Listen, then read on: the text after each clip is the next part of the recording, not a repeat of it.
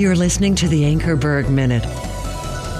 My little children, I'm writing these things to you so that you may not sin. These words flowed from the pen of the Apostle John to people he loved as a father loves his children. He desired for them to know and live under the grace of Jesus and not sin's shame. We need to hear John's words today. Because the cross of Christ, sin has lost all rule and power. Jesus stands before his Father for all who will believe as the accepted sacrifice, exalted Redeemer, and faithful advocate.